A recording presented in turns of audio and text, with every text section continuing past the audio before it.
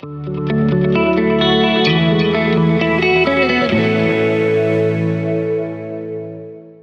Tech on Demand podcast, brought to you by Grower Talks.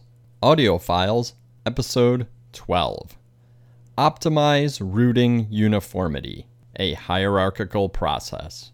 From the November 2022 issue of Grower Talks magazine, written by Bill Calkins, narrated by Bill Calkins. Optimize Rooting Uniformity, a Hierarchical Process. For greenhouses rooting large numbers of cuttings or growers interested in processes to improve rooting success, it's critical to look at the key limiting factors to producing high-quality rooted liners. This is a very scientific process that involves multiple factors of plant growth: hydration, light, temperature, nutrition, and gas exchange. Ball horticultural technical experts, Drs. Will Healy and Nathan Johnke, have been researching best management practices related to URC production and recently shared their research-based strategies in a high-level floriculture conference, which is currently being developed into a video series. Total moisture control. Hydration is highly critical when sticking and rooting vegetative cuttings. The bottom line is that dehydrated cuttings root non-uniformly, and this leads to a seemingly endless array of problems down the production path.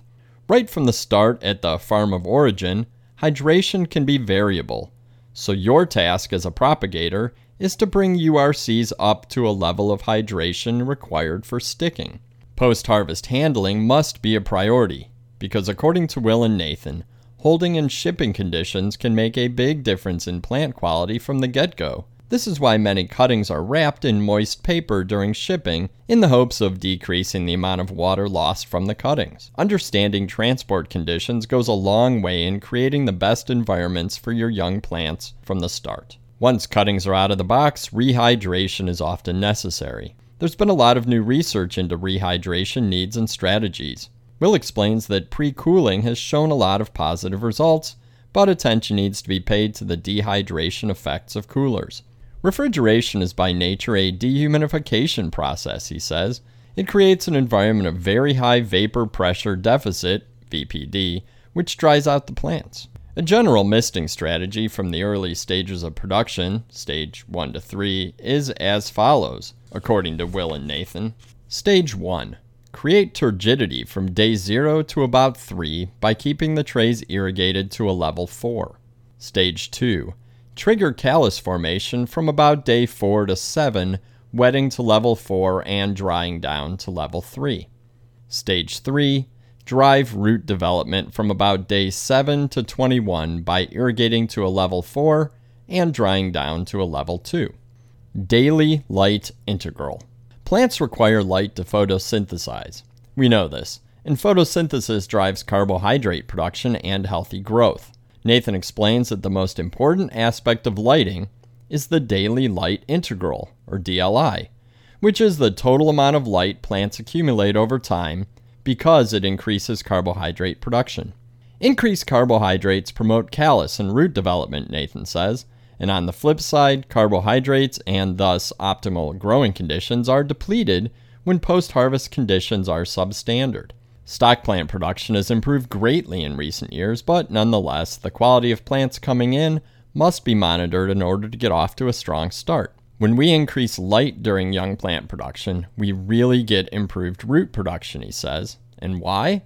Because when we increase carbohydrate production in the leaves, it transfers down to the stem base and improves rooting. University research at Michigan State and Purdue has confirmed this and shown that a DLI of more than 6 moles per day can drastically reduce the time it takes a cutting to develop roots. However, it's not a good idea to ramp up the light right away, or you run the risk of damage. When cuttings are first stuck, the DLI should be increased gradually over time, from a shaded start, in order to acclimate the plants, Nathan says. Get a light meter. It'll be a great investment for your operation. Current research is also looking more and more into light quality, as this dictates the photomorphogenesis of a plant. It's a big word that basically means how you control the overall growth, shape, and structure of the plants you grow.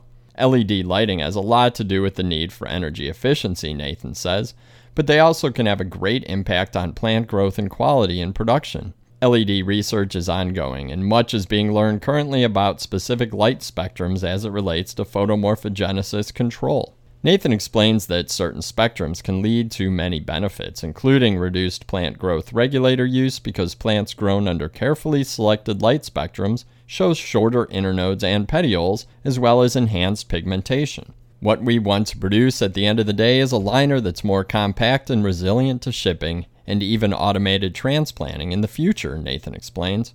Something that looks aesthetically pleasing and healthy to customers going out the door. Degree day. Temperature controls the rate of plant development in all stages, especially young plant production. Current trends in young plant production consider more than just the temperature in the greenhouse or in growing media. Many growers measure a factor called growing degree days.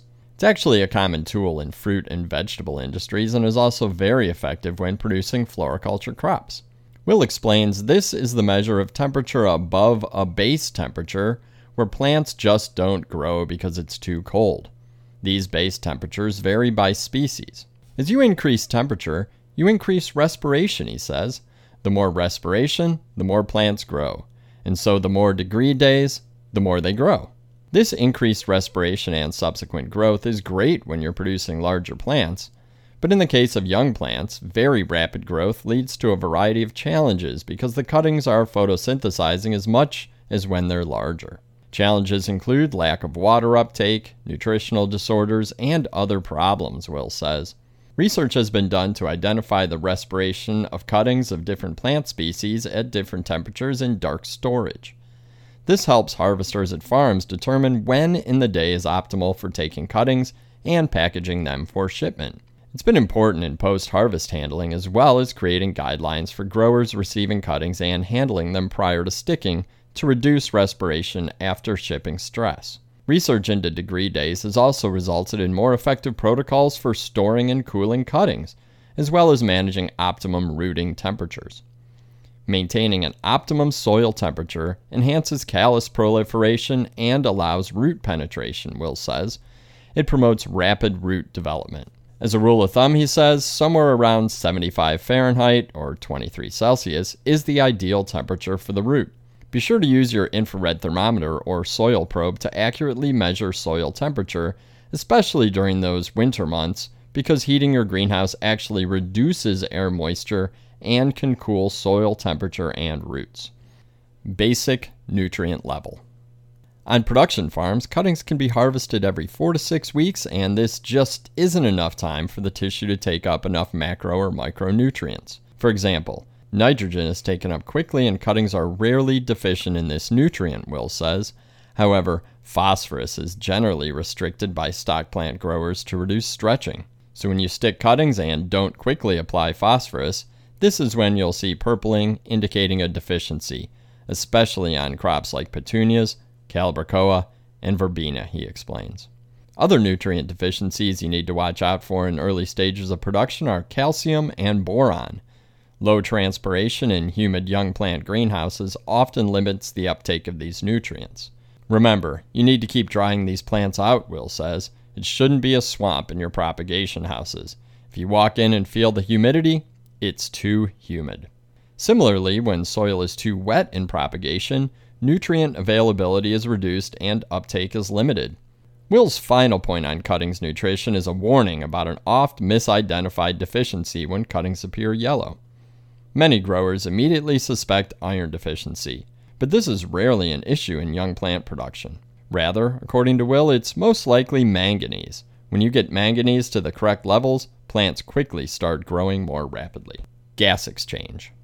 The final potential limiting factor in optimal cuttings production is gas exchange, specifically CO2 levels in the plant canopy, and according to Will and Nathan, it's the one that's lacking enough current research.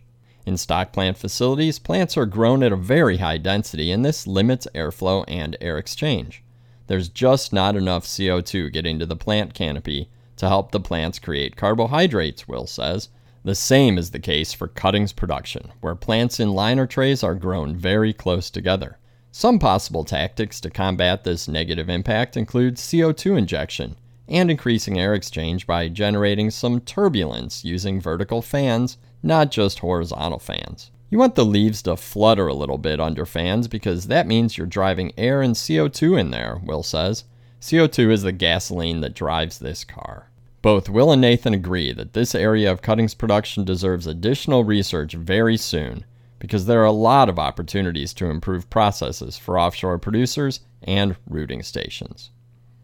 The end. We hope you enjoyed this episode of Audio Files from the Tech on Demand podcast, brought to you by Grower Talks. Be sure to subscribe to the podcast on your favorite app so you never miss an episode.